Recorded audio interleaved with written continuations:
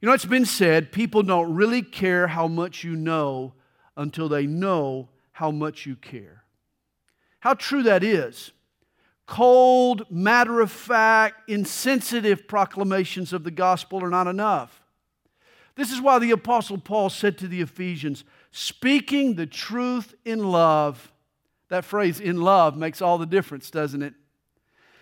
It's love that primes the pump of faith.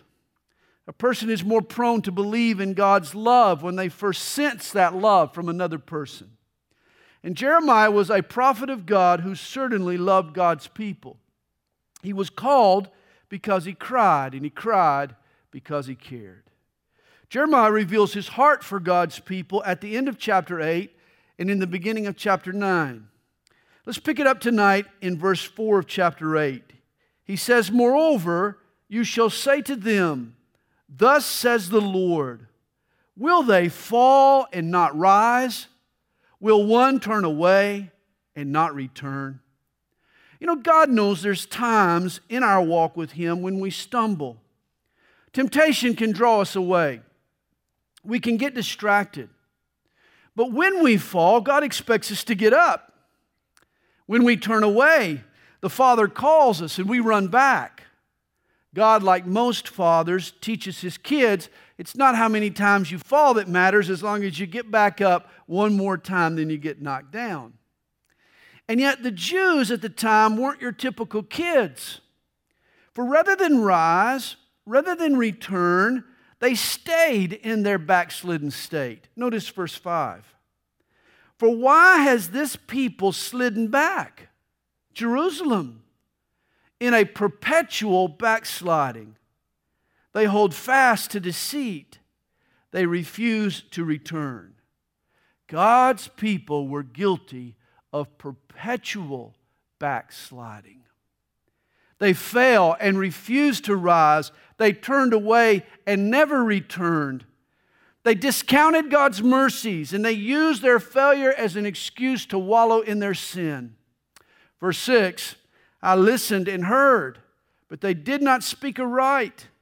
No man repented of his wickedness, saying, what have I done? Everyone turned to his own course as the horse rushes into the battle, like a war horse, galloping headlong into the battle, fearlessly into the battle. The people of Jerusalem, they threw themselves into sin and rebellion with the same sort of intensity. There was no hesitation beforehand. There was no remorse afterwards. No one thought, what have I done? He says, even the stork in the heavens knows her appointed times. And the turtle dove, the swift, and the swallow observe the time of their coming. But my people do not know the judgment of the Lord. Now the stork and the turtle dove, the swift and the swallow are all migratory birds. At the first cold breeze of winter, they fly to warmer climates. And they always return. This is the thing. They go south for the winter, but they always come back. And this is what Jeremiah can't figure out about the Jews. Why, after tasting of the consequences of their sin, why don't they rush back to the Lord? Why don't they return to Him? It's not fair to call God's people bird brains, since even the birds themselves had more common sense. Verse 8, for how can you say, we are wise, and the law of the Lord is with us? Look, the false pen of the scribe certainly works falsehood. The wise men are ashamed. They are dismayed and taken. Once you've turned your back on the Lord, you've set yourself up to be taken in by all manner of deception and falsehood. Jeremiah asks, behold, they have rejected the word of the Lord, so what wisdom do they have? In short, once you've fallen from God, you fall for anything.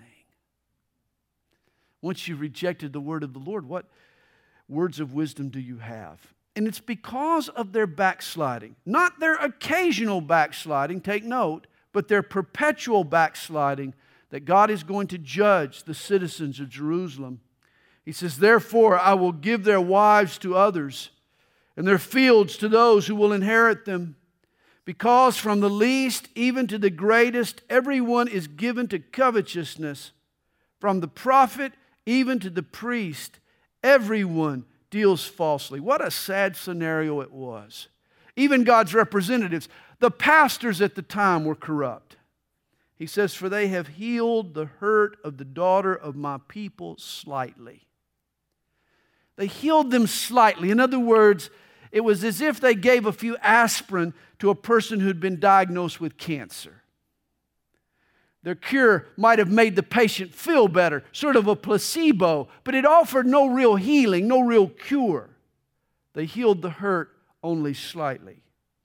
And this was their cure, saying, "Peace, peace," when there is no peace. God had pronounced judgment over this wicked nation, and yet the prophets falsely assured them of peace. Stick your head in the sand and your problems will pass. That was the message. Verse 12. Were they ashamed when they had committed abomination? No. They were not at all ashamed, nor did they know how to blush. Is this not America today? Previous generations, biblically informed generations, would have viewed homosexual marriage as a perversion, as an abomination. Today, rather than cause shame, it's accepted. Sexual morality or standards no longer exist. It's anything goes today. We no longer know how to blush. Hey, if every human impulse is validated as normal, it represses our natural sense of modesty. Our collective conscience becomes seared. And this is why immorality is not only a sin against the individual, but against the society, for it compounds the moral decay. And this is why God judges the nation as a whole, not just its individuals. He says, "Therefore, they shall fall among those who fall. In the time of their punishment, they shall be cast down, says the Lord. I will surely consume them, says the Lord. No grapes shall be on the vine, nor figs on the fig tree, and the leaf shall fade, and the things I have given them shall pass away from them." In other words, the nation's prosperity will dry up. God will remove His blessing. And is this kind of judgment not far from America? Now, chapter 8, verse 13, through the end of chapter 9, is actually read in Jewish synagogues each year on the 9th day of the month of Av. Av is a month on the Jewish calendar. It corresponds with our July and August.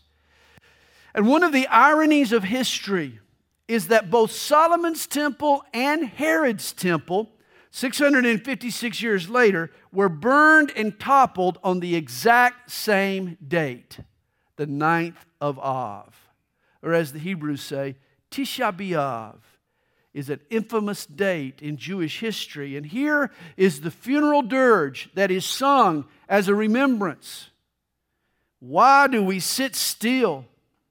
Assemble yourselves and let us enter the fortified cities, and let us be silent there. For the Lord our God has put us to silence and given us water of gall to drink because we have sinned against the Lord. Where are the priests and the prophets now with their peace, peace? God has silenced them. You know, one day, God is going to silence all of humanity. Today is what we call the day of man. Mankind is having his say. Mankind is getting his way. But the Bible warns us of the day of the Lord, when God will have His say and God will get His way. He says, we looked for peace, but no good came, and for a time of health, and there was trouble. I mean, God's people had been deceived by the priests and the prophets. And this is a warning to us. Not everyone who speaks in the name of God speaks the truth of God. Do you know this? You should. This is why we need to check out what we hear with what was written in Scripture.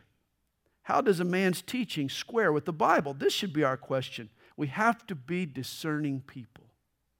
Remember, this was the case with the believers in Berea. In Acts chapter 17 and in verse 11, we're told that they cross-checked the teaching that they'd heard from Paul with the scriptures that they'd read. And it was said of these Bereans, they were more noble in that they received the word with all readiness and searched the scriptures daily to find out whether these things were so. Some Christians are gullible. They just assume that a so-called man of God will speak the words of God. But you know, that doesn't explain why so many Christians today have bought into false ideas and doctrine. It's not just that we're gullible. You know, it shouldn't take long for a new believer to shed his gullibility. No, I think the big reason that Christians are duped today, that they're so often deceived, is that they're just plain lazy. We want the teacher to do all the work for us.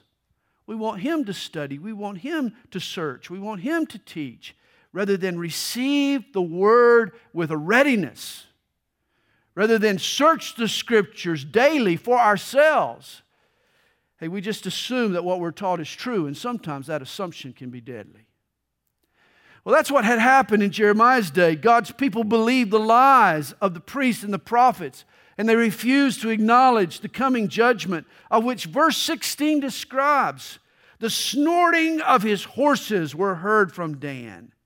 Dan, of course, is the northernmost part of Israel.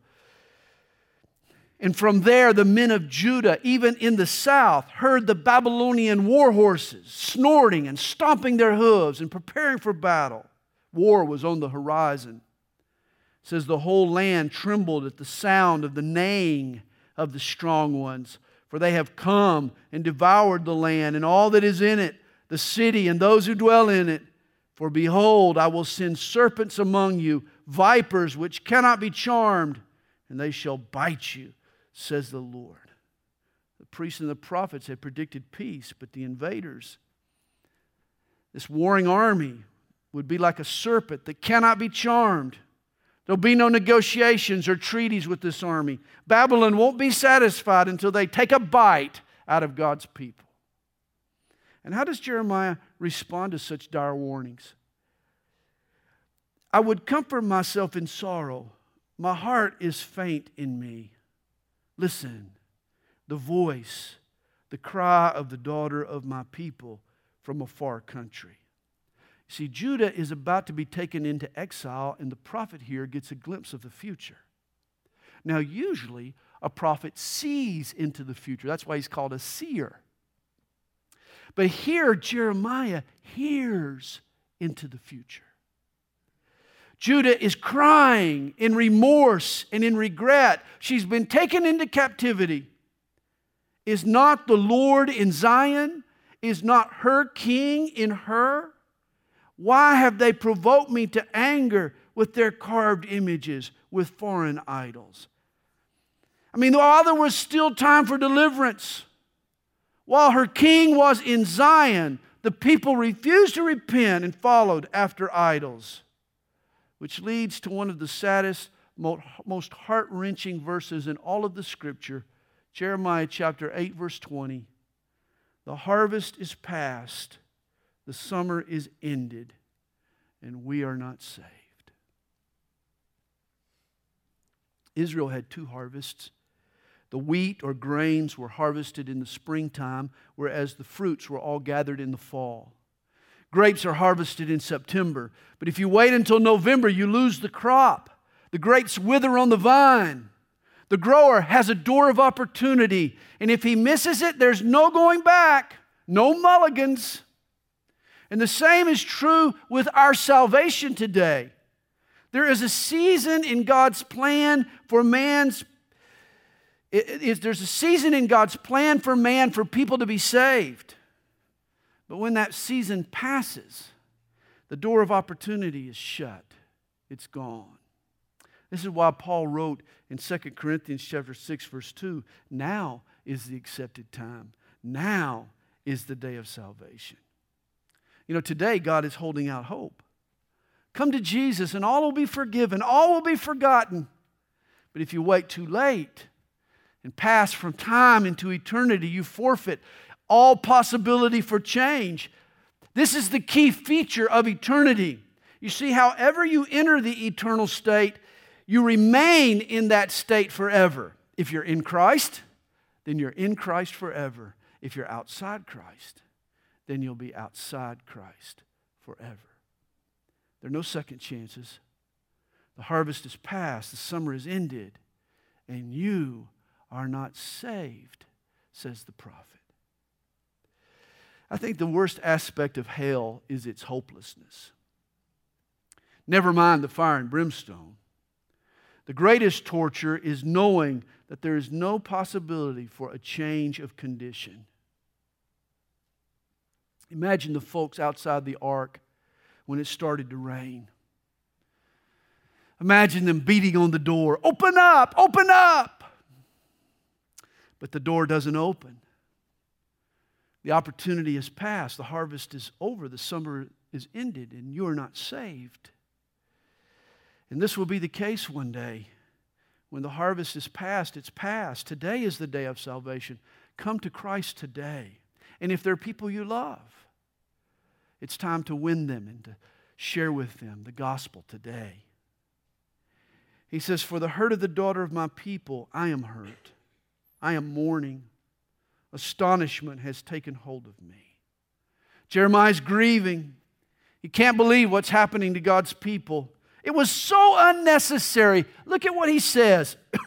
Is there no balm in Gilead? Is there no physician there? Why then is there no recovery for the health of the daughter of my people? Balm of Gilead, that's an old expression that is sung in many of the old hymns. What does it mean? Well, Gilead is east of the Jordan River, north of Moab, and it was the home of the storax tree, from which a rosin or a gum could be extracted. And the gum of this tree had healing properties. And thus the expression, is there no balm in Gilead, is the equivalent of us saying, is there no oil in Texas? Is there no peaches? Are there no peaches in Georgia? Texas is known for its oil, as is Georgia for its peaches. And likewise, Gilead was known for this balm, this medicinal balm. In essence, he's saying, is there no balm in Gilead? Of course there's a balm in Gilead. Gilead was famous for this. And there is a cure for Judah's sin. That's what he's saying. God is the physician. God is this great balm, this healing force. God is willing to save and to heal and to help, but His people have to be willing to call on His name. Again, the door of opportunity will close one day, but for the moment, God is on the edge of His seat, eager to save. Well, Jeremiah 9 begins. Oh, that my head were waters, and my eyes a fountain of tears, that I might weep day and night for the slain of the daughter of my people. And here's where he gets his name, the weeping prophet. Jeremiah felt for God's people. His heart bled, his tears flowed. He cried so profusely, he compared himself to a bubbling fountain. He wept day and night. You see, rather than bury his head in the sand, this man opened his eyes. He saw people as God sees people. And let me warn you, it's costly when you begin to see people through God's eyes. Don't ask to see as God sees if you're not prepared for your heart to be broken. Jeremiah cared, and it cost him some sleep. It cost him some tears. You know, I think what most characterizes our modern age is apathy. Are we willing to see through God's? God would give us His eyes if we were willing to accept what it would cause. You know, modern life is so frenetic. We end up going in a million directions, and we never focus on what truly matters. We rub shoulders with people all day long, but do we care? Do we see their souls? Do we see them as God sees them? I think so often we calculate through our lives rather than feel our way through our lives. Lois Cheney writes of our modern times. She says, feeling blue? Buy some clothes. Feeling lonely? Turn on the radio. Feeling despondent? Read a funny book. Feeling bored? Watch TV. Feeling empty? Eat a sundae. Feeling worthless? Clean the house. Feeling sad? Tell a joke. Ain't this modern age wonderful? You don't got to feel nothing. There's a substitute for everything. God have mercy on us. Indeed, God have mercy. See, music plays in our heads constantly, but when was the last time a song played on your heartstrings?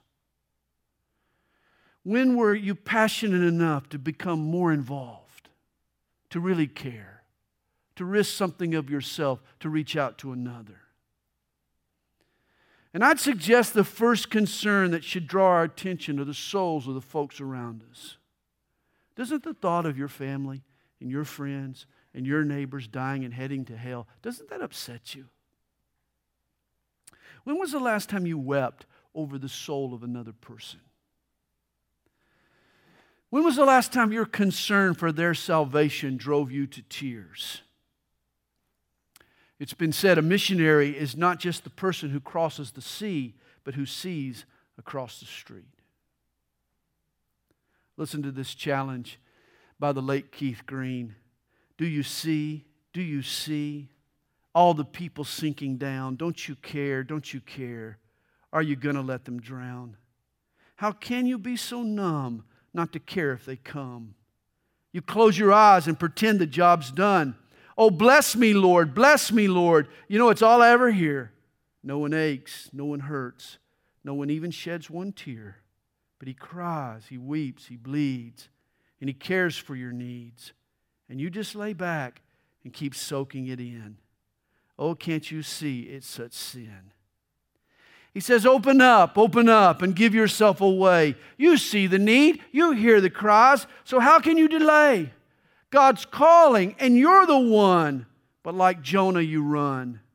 He's told you to speak, but you keep holding it in. Oh, can't you see it's such sin? The world is sleeping in the dark that the church just can't fight because it's asleep in the light. How can you be so dead when you've been so well fed? Jesus rose from the dead, and you can't even get out of bed. Jeremiah ached, and he hurt, and he shed a tear for the salvation of Judah. Verse 2. Oh, that I had in the wilderness a lodging place for travelers, that I might leave my people and go for them. For they are all adulterers, an assembly of treacherous men. Now, Jeremiah refused to abandon his people, as much as he was tempted to do so. Neither did he whitewash or excuse away their sin either. He loved God's people enough to tell them the truth. And like their bow, they have bent their tongues for lies. They are not valiant for the truth on the earth, for they proceed from evil to evil, and they do not know me, says the Lord. The Jews claim to know God, but I hope you know, not everyone who claims to know God really does. He says, everyone take heed to his neighbor, and do not trust any brother. For every brother will utterly supplant, and every neighbor will walk with slanderers. Everyone will deceive his neighbor and will not speak the truth. They have taught their tongue to speak lies. They weary themselves to commit iniquity. Your dwelling place is in the midst of deceit. Through deceit they refuse to know me, says the Lord. In other words, integrity, being true to one's word, had become a rarity. Dishonesty was the norm. In Jeremiah's day, no one could be trusted any longer. You know, there was a day not long ago in America when a man's word was his bond. There was an unwritten code of ethics among people. Folks trusted one another. In fact, you could do business on a handshake. Oh, but not today. You better get it in writing. And then you need to have a lawyer who can spin it your way in court. The old saying is true, trust everybody, but always cut the cards. We need to make sure as God's people that we walk in integrity, that people can count on our word. Verse 7. Therefore, thus says the Lord of hosts, behold, I will refine them and try them. For how shall I deal with the daughter of my people? Their tongue is an arrow shot out. Think of that. The tongue, an arrow. Shot out. It speaks deceit. One speaks peaceably to his neighbor with his mouth, but in his heart he lies in wait. Folks just taking opportunities to deceive one another and con each other. Folks today are looking for opportunities to take other people to court, to strike a rich payday. Did you know that America has more lawyers per capita than any other country in the world? No surprise. It indicates our lack of ethics and integrity. He says, shall I not punish them for these things, says the Lord? Shall I not avenge myself on such a nation as this? And of course, God is justified in His judgment. He says, I will take up a weeping and wailing for the mountains and for the dwelling places of the wilderness, a lamentation, because they are burned up, so that no one can pass through, nor can men hear the voice of the cattle. Both the birds of the heavens and the beasts have fled. They are gone. In other words, the ravages of war will impact the land. And once again, it will cause Jeremiah to weep. He says, I will make Jerusalem a heap of ruins, a den of jackals. I will make the cities of Judah desolate, without an inhabitant. Who is the wise man who may understand this? And who is he to whom the mouth of the Lord has spoken, that he may declare it? Why does the land perish and burn up like a wilderness, so that no one can pass through? It's like God saying, picking out the suburbs around Atlanta and saying, I'm going to make these places barren, deserted ghost towns. Places for wild dogs and deer to roam. Things like that. Judgment's coming. And the reason for judgment is no secret, for God declares it in the following verses. And the Lord said, because they have forsaken my law, which I set before them, and have not obeyed my voice, nor walked according to it, but they have walked according to the dictates of their own hearts, and after the Baals, which their fathers taught them. Therefore, thus says the Lord of hosts, the God of Israel, behold, I will feed them, this people, with wormwood, or literally with bitterness, and give them water of gall to drink. I will scatter them also among the Gentiles, whom neither they nor their fathers have known, and I will send a sword after them until I have consumed them. Verse 17, thus says the Lord of hosts, consider and call for the mourning women, that they may come, and send for skillful wailing women, that they may come. In ancient Israel, you could call for professional mourners to attend a funeral and to weep and wail for the deceased. Their efforts sort of added to the angst. It kind of brought up the level of the grief. I'm sure it often turned hypocritical, but it was intended to help the grieving express themselves and express their hearts. Here in verse 18, Jeremiah hires these mourners to attend the funeral of God's people. He says, let them make haste and take up a wailing for us, that our eyes may run with tears and our eyelids gush with water. These Jews were cold and hard. They needed help in expressing their grief. He says, for a voice of wailing is heard from Zion, how we are plundered. We are greatly ashamed, because we have forsaken the land, because we have been cast out of our dwellings. Zion, that is Jerusalem, will do a lot of mourning. They'll be greatly ashamed. Yet hear the word of the Lord, O women, and let your ear receive the word of His mouth. Teach your daughters wailing, and everyone her neighbor a lamentation.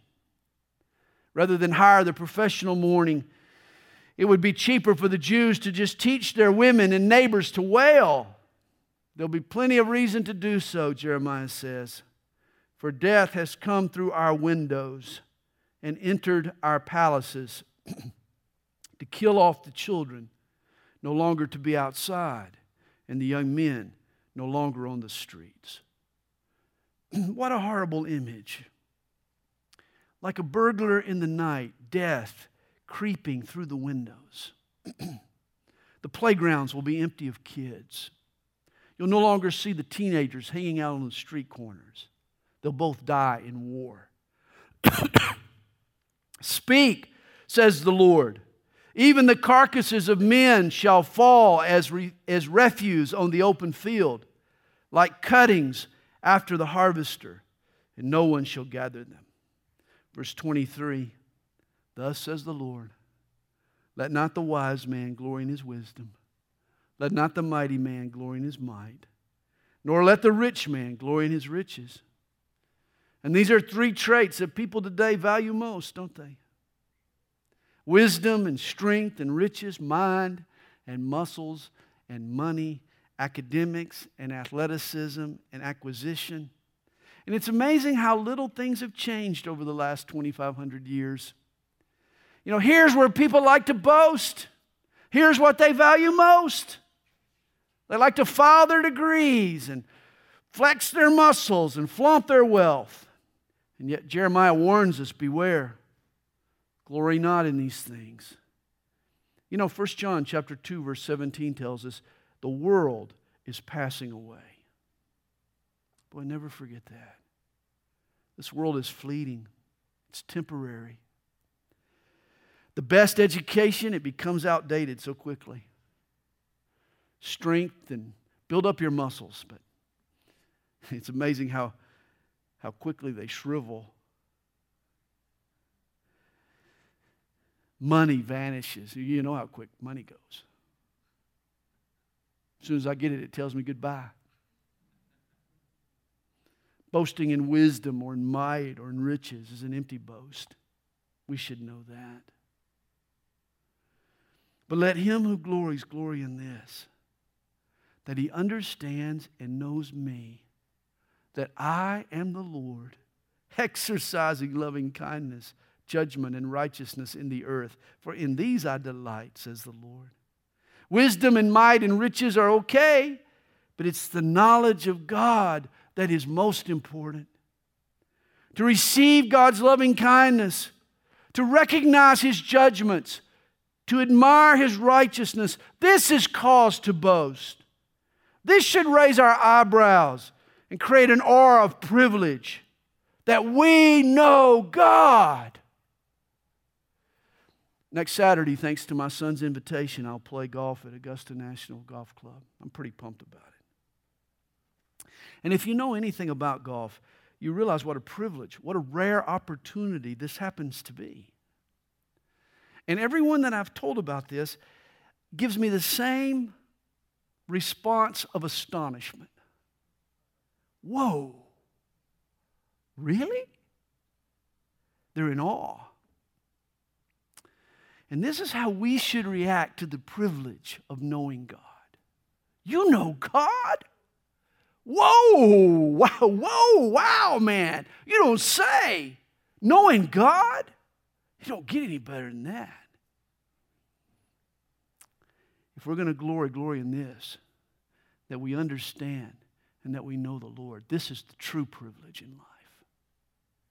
Verse 25. Behold, the days are coming, says the Lord, that I will punish all who are circumcised with the uncircumcised. Notice the Jews with the Gentiles. Egypt, Judah, Edom, the people of Ammon, Moab, and all who are in the farthest corners who dwell in the wilderness. For all these nations are uncircumcised, and all the house of Israel are uncircumcised in heart. The Jews were proud that they were circumcised physically.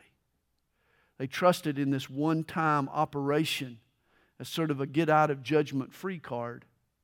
And yet God promises that they'll be judged along with the Gentiles. You know, they may have been circumcised physically, but not spiritually. Their wicked ways had not been cut back and removed. Verse 10. Hear the word, chapter 10, Hear the word which the Lord speaks to you, O house of Israel. Thus says the Lord, do not learn the way of the Gentiles, Do not be dismayed at the signs of heaven, for the Gentiles are dismayed at them. Now, Jeremiah is speaking specifically of the evil of astrology. We worship the Creator, not the creation. The stars and their orbits don't govern our lives. It's God who governs and determines the path of the stars. It is interesting, though, that Jeremiah mentions how that the Gentiles were dismayed by the stars, by the heavenly bodies. It's interesting, all the ancient civilizations had an unusual, a disproportionate, we might say, fear of the planet and the stars. I mean, think about it. This was before the days of telescopes. We're talking about faint, tiny little patches in the sky. What provoked such fear of the planets and of the heavenly bodies? Why did the Gentiles look up into the sky in fear? The cosmos. In fact, the ancients even gave names to the planets that they barely saw. That to the naked eye was almost indistinguishable. You know, the days of the weeks are named after the planets. And the ancients had a particular fixation on the planet Mars. The false god Baal was tied to Mars. Rome was said to be founded by the god of Mars.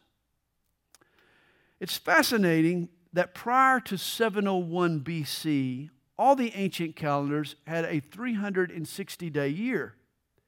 But after that date, after 700 BC, the calendars were adjusted to account for a change in the Earth's rotation. Each culture altered the calendar just a little bit differently, but they all knew a recalibration was needed.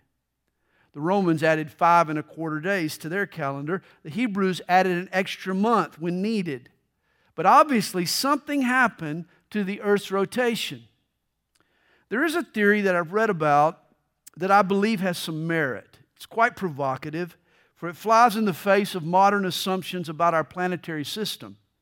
It's been written about by NASA scientist Donald Wesley Patton in his book, Catastrophism in the Old Testament. And it was also written about by a colleague of Albert Einstein, a man named Immanuel Velikovsky, in his book, Worlds in Collision.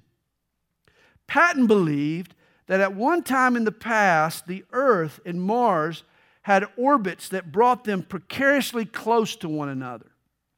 Some years within 28,000 miles, or 8 times as close as the Earth is to our moon.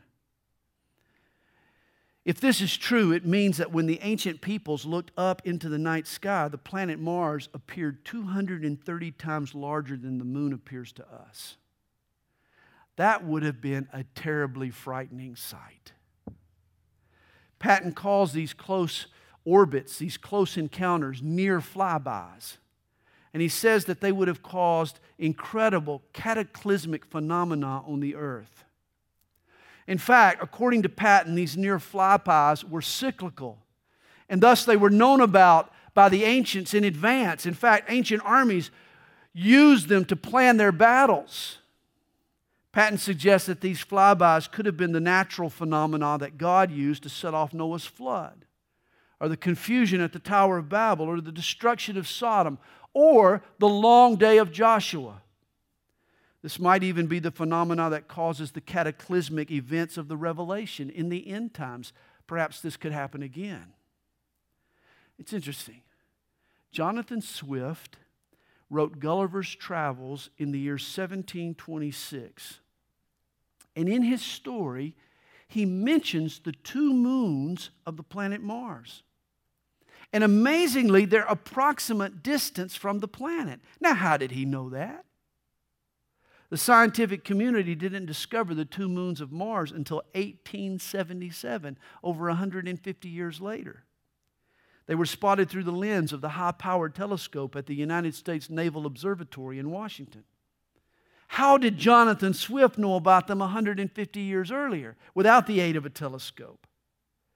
Perhaps he was drawing upon ancient legends inspired by these near flybys, during which the moons of Mars had become visible in the sky. One thing is for sure, if these flybys had occurred, it would explain here, verse 2, why the Gentiles were so dismayed or so afraid of the planets. It's strange that they worship objects that they wouldn't have even been able to see. Astrologers tried to chart their futures through their alignments. This is one explanation of how astrology came to hold such an evil grip on the ancient world. People allowed fear to overcome their faith. They ended up worshiping the creation rather than the Creator. And of course, God always wants us to live by faith, not by fear. And so verse 3 tells us, "For the customs of the peoples are futile. For one man cuts a tree from the forest, the work of the hands of the workman with the axe. They decorate it with silver and gold. They fasten it with nails and hammers so that it will not topple." And every now and then at Christmas time, some well-meaning Scrooge pulls out Jeremiah chapter 10 and uses this verse to forbid Christmas trees.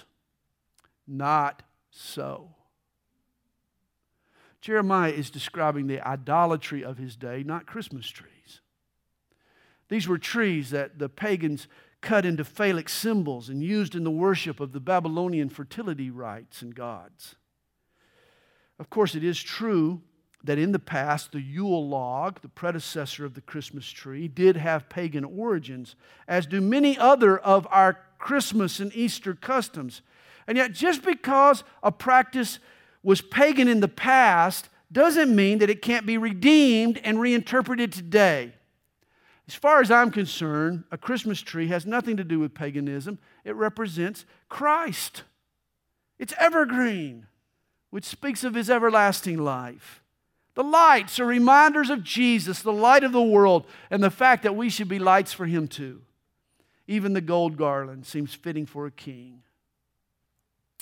Paul told the Corinthians that they could eat meat that had been sacrificed to idols as long as in doing so, they didn't cause someone else, another believer, any confusion or an opportunity to stumble.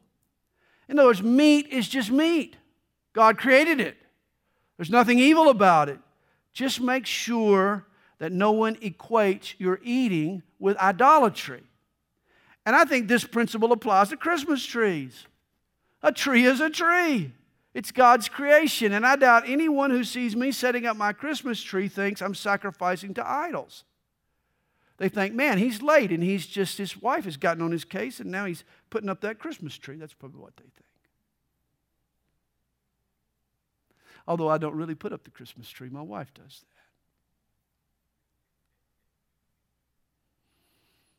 that. And so, don't use Jeremiah chapter 10, verse 3 to bash Christmas trees. Verse 5. Verse 5 continues to talk about the pagan trees that the Jews were turning into idols. It says they are upright like a palm tree, and they cannot speak. They must be carried because they cannot go by themselves. I mean, why would you want to serve a God who can't speak and has to be carried wherever he needs to go? Not much of a God. He says, do not be afraid of them, for they cannot do evil, nor can they do any good. In essence, these idols were powerless. They can't do evil, they can't do any good. They're powerless, they're worthless, they're impotent. Of course, that doesn't mean that idolatry is harmless. The idol, yes, but not idolatry. For in 1 Corinthians chapter 10, Paul says that though the idol and the sacrifice to it is nothing, the worship of it is something. By worshiping or sacrificing to an idol, you are connecting with the demon behind that idol. Thus, Paul says when you come to the Lord's table, you are fellowshipping, you are communing with the Spirit behind the sacrifice, with the Spirit behind the table, or the Lord's Spirit. Take the idol out of the context of its idolatry and it's just a stick of wood, but in the hands of that demon behind it, that idol is an evil thing that should be avoided at all costs. And this gives us some insight as to how to handle Ouija boards and tarot cards and seances and horoscopes. Yes, these are just inanimate objects or people getting together, but the goal is to use these things, to circumvent God and to tap into satanic power. And thus, this makes them evil to Christians, and we should avoid them at all costs. He says, inasmuch as there is none like you, O Lord, you are great, and your name is great in might. Who would not fear you, O King of the nations? For this is your rightful due. For among all the wise men of the nations and in all their kingdoms, there is none like you. But they are altogether dull-hearted and foolish. A wooden idol is a worthless doctrine. Silver is beaten into plates. It is brought from Tarshish, and gold from Uphaz. The work of the craftsman and of the hands of the metalsmith. Blue and purple are their clothing. They are all the work of skillful men. These idols had to be decorated and spruced up by the work of men's hands. But the Lord is the true God. He is the living God and the everlasting King. At His wrath, the earth will tremble, and the nations will not be able to endure His indignation. Thus you shall say to them, the gods that have not made the heavens and the earth shall perish from the earth and from under these heavens. Verse 11 is interesting. It is the only verse in the book of Jeremiah that was actually written in Chaldean, which was the language of the Babylonians. All the other verses were Hebrew, but this verse was written in Chaldean. Apparently, Jeremiah wanted Babylon, as well as all the nations, to take heed to this judgment. Jeremiah continues to describe the magnificence and the sovereignty of his God. He has made the earth by His power. He has established the world by His wisdom and has stretched out the heavens at His discretion. Imagine God unrolling galaxy after galaxy after galaxy. The vast expanse of space, God stretched out. And when He utters His voice, there is a multitude of waters in the heaven, and He causes the vapors to ascend from the ends of the earth. He makes lightning for the rain. He brings the wind out of His treasuries. God oversees the hydrologic system as the water falls from heaven and then rises back up in the moisture and replenishes itself. He also brings the wind out of His treasuries. The wind is a mystery. Even modern meteorologists have a difficult time understanding the wind currents and how they operate. Jeremiah says that God is the one who brings them from their storehouses. God is over all things. He's sovereign, even over nature. In other words, Mother Nature has a father. His name is God, Yahweh. Everyone is dull-hearted, without knowledge. Every metalsmith is put to shame by an image, for his molded image is falsehood, and there is no breath in them. They are futile, a work of errors. In the time of their punishment, they shall perish. Idols are impotent. They're silly, he says. The portion of Jacob is not like them, for he is the maker of all things, and Israel is the tribe of his inheritance. The Lord of hosts is His name. In verse 17, gather up your wares from the land, O inhabitant of the fortress. For thus says the Lord, behold, I will throw out at this time the inhabitants of the land, and will distress them, that they may find it so. In other words, pack your bags. An invasion is about to begin. God is going to uproot His people from the land that He gave them. And how does Jeremiah feel about this? Woe is me for my hurt. My wound is severe. But I say, truly, this is an infirmity, and I must bear it. My tent is plundered, and all my cords are broken. My children have gone from me, and they are no more. Jeremiah saw the Jews as his own children, and they'll soon be hauled off to Babylon. There is no one to pitch my tent anymore or set up my curtains. Verse 21, for the shepherds, or that is the leaders of the nation, have become dull-hearted and have not sought the Lord. Therefore they shall not prosper, and all their flocks shall be scattered. Behold, the noise of the report has come, and a great commotion out of the north country, to make the cities of Judah desolate, a den of jackals. Here's the warning. The Babylonians are on the way. Beware. O Lord, I know the way of man is not in himself. It is not in man who walks to direct his own steps. Oh, you think you're the captain of your own ship. You think you're the master of your own fate, the shaper of your own destiny. Well, I hate to tell you, but you're not. God positions people. God determines our circumstances. We are pawns on His chessboard, and God alone moves the pieces. Proverbs 16, verse 9 puts it this way: a man's heart plans his way, but the Lord directs his steps. Here's the shorter version. Man proposes, but God disposes. And this is why we're called on to be both faithful and flexible. God can and will and often does change our direction in midstream. He tests us to see if we're really following Him or just going through the motions. At times we need to adjust and remain faithful. Notice verse 24. O Lord, correct me, but with justice, not in your anger, lest you bring me to nothing. Jeremiah knew that God could bring him to nothing, and he would be justified in doing so.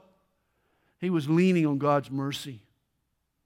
He says, pour out your fury on the Gentiles who do not know you, and on the families who do not call on your name, for they have eaten up Jacob, devoured him and consumed him, and made his dwelling place desolate.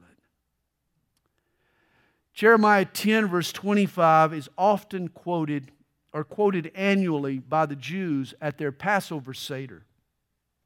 In many of the Seders. This verse ends what's called the Temple Discourses, chapters 7 through 10. And it was these blistering judgments against the temple and against the religious establishment, the priests and the prophets, that brought the religious hierarchy down on Jeremiah. After these sermons, after these chapters, and after him delivering them right there in the confines of the temple, all of a sudden these priests and prophets that he's exposed, now they're out to get him. Now they're even plotting his assassination. And so next time we find out what happens. The plot thickens.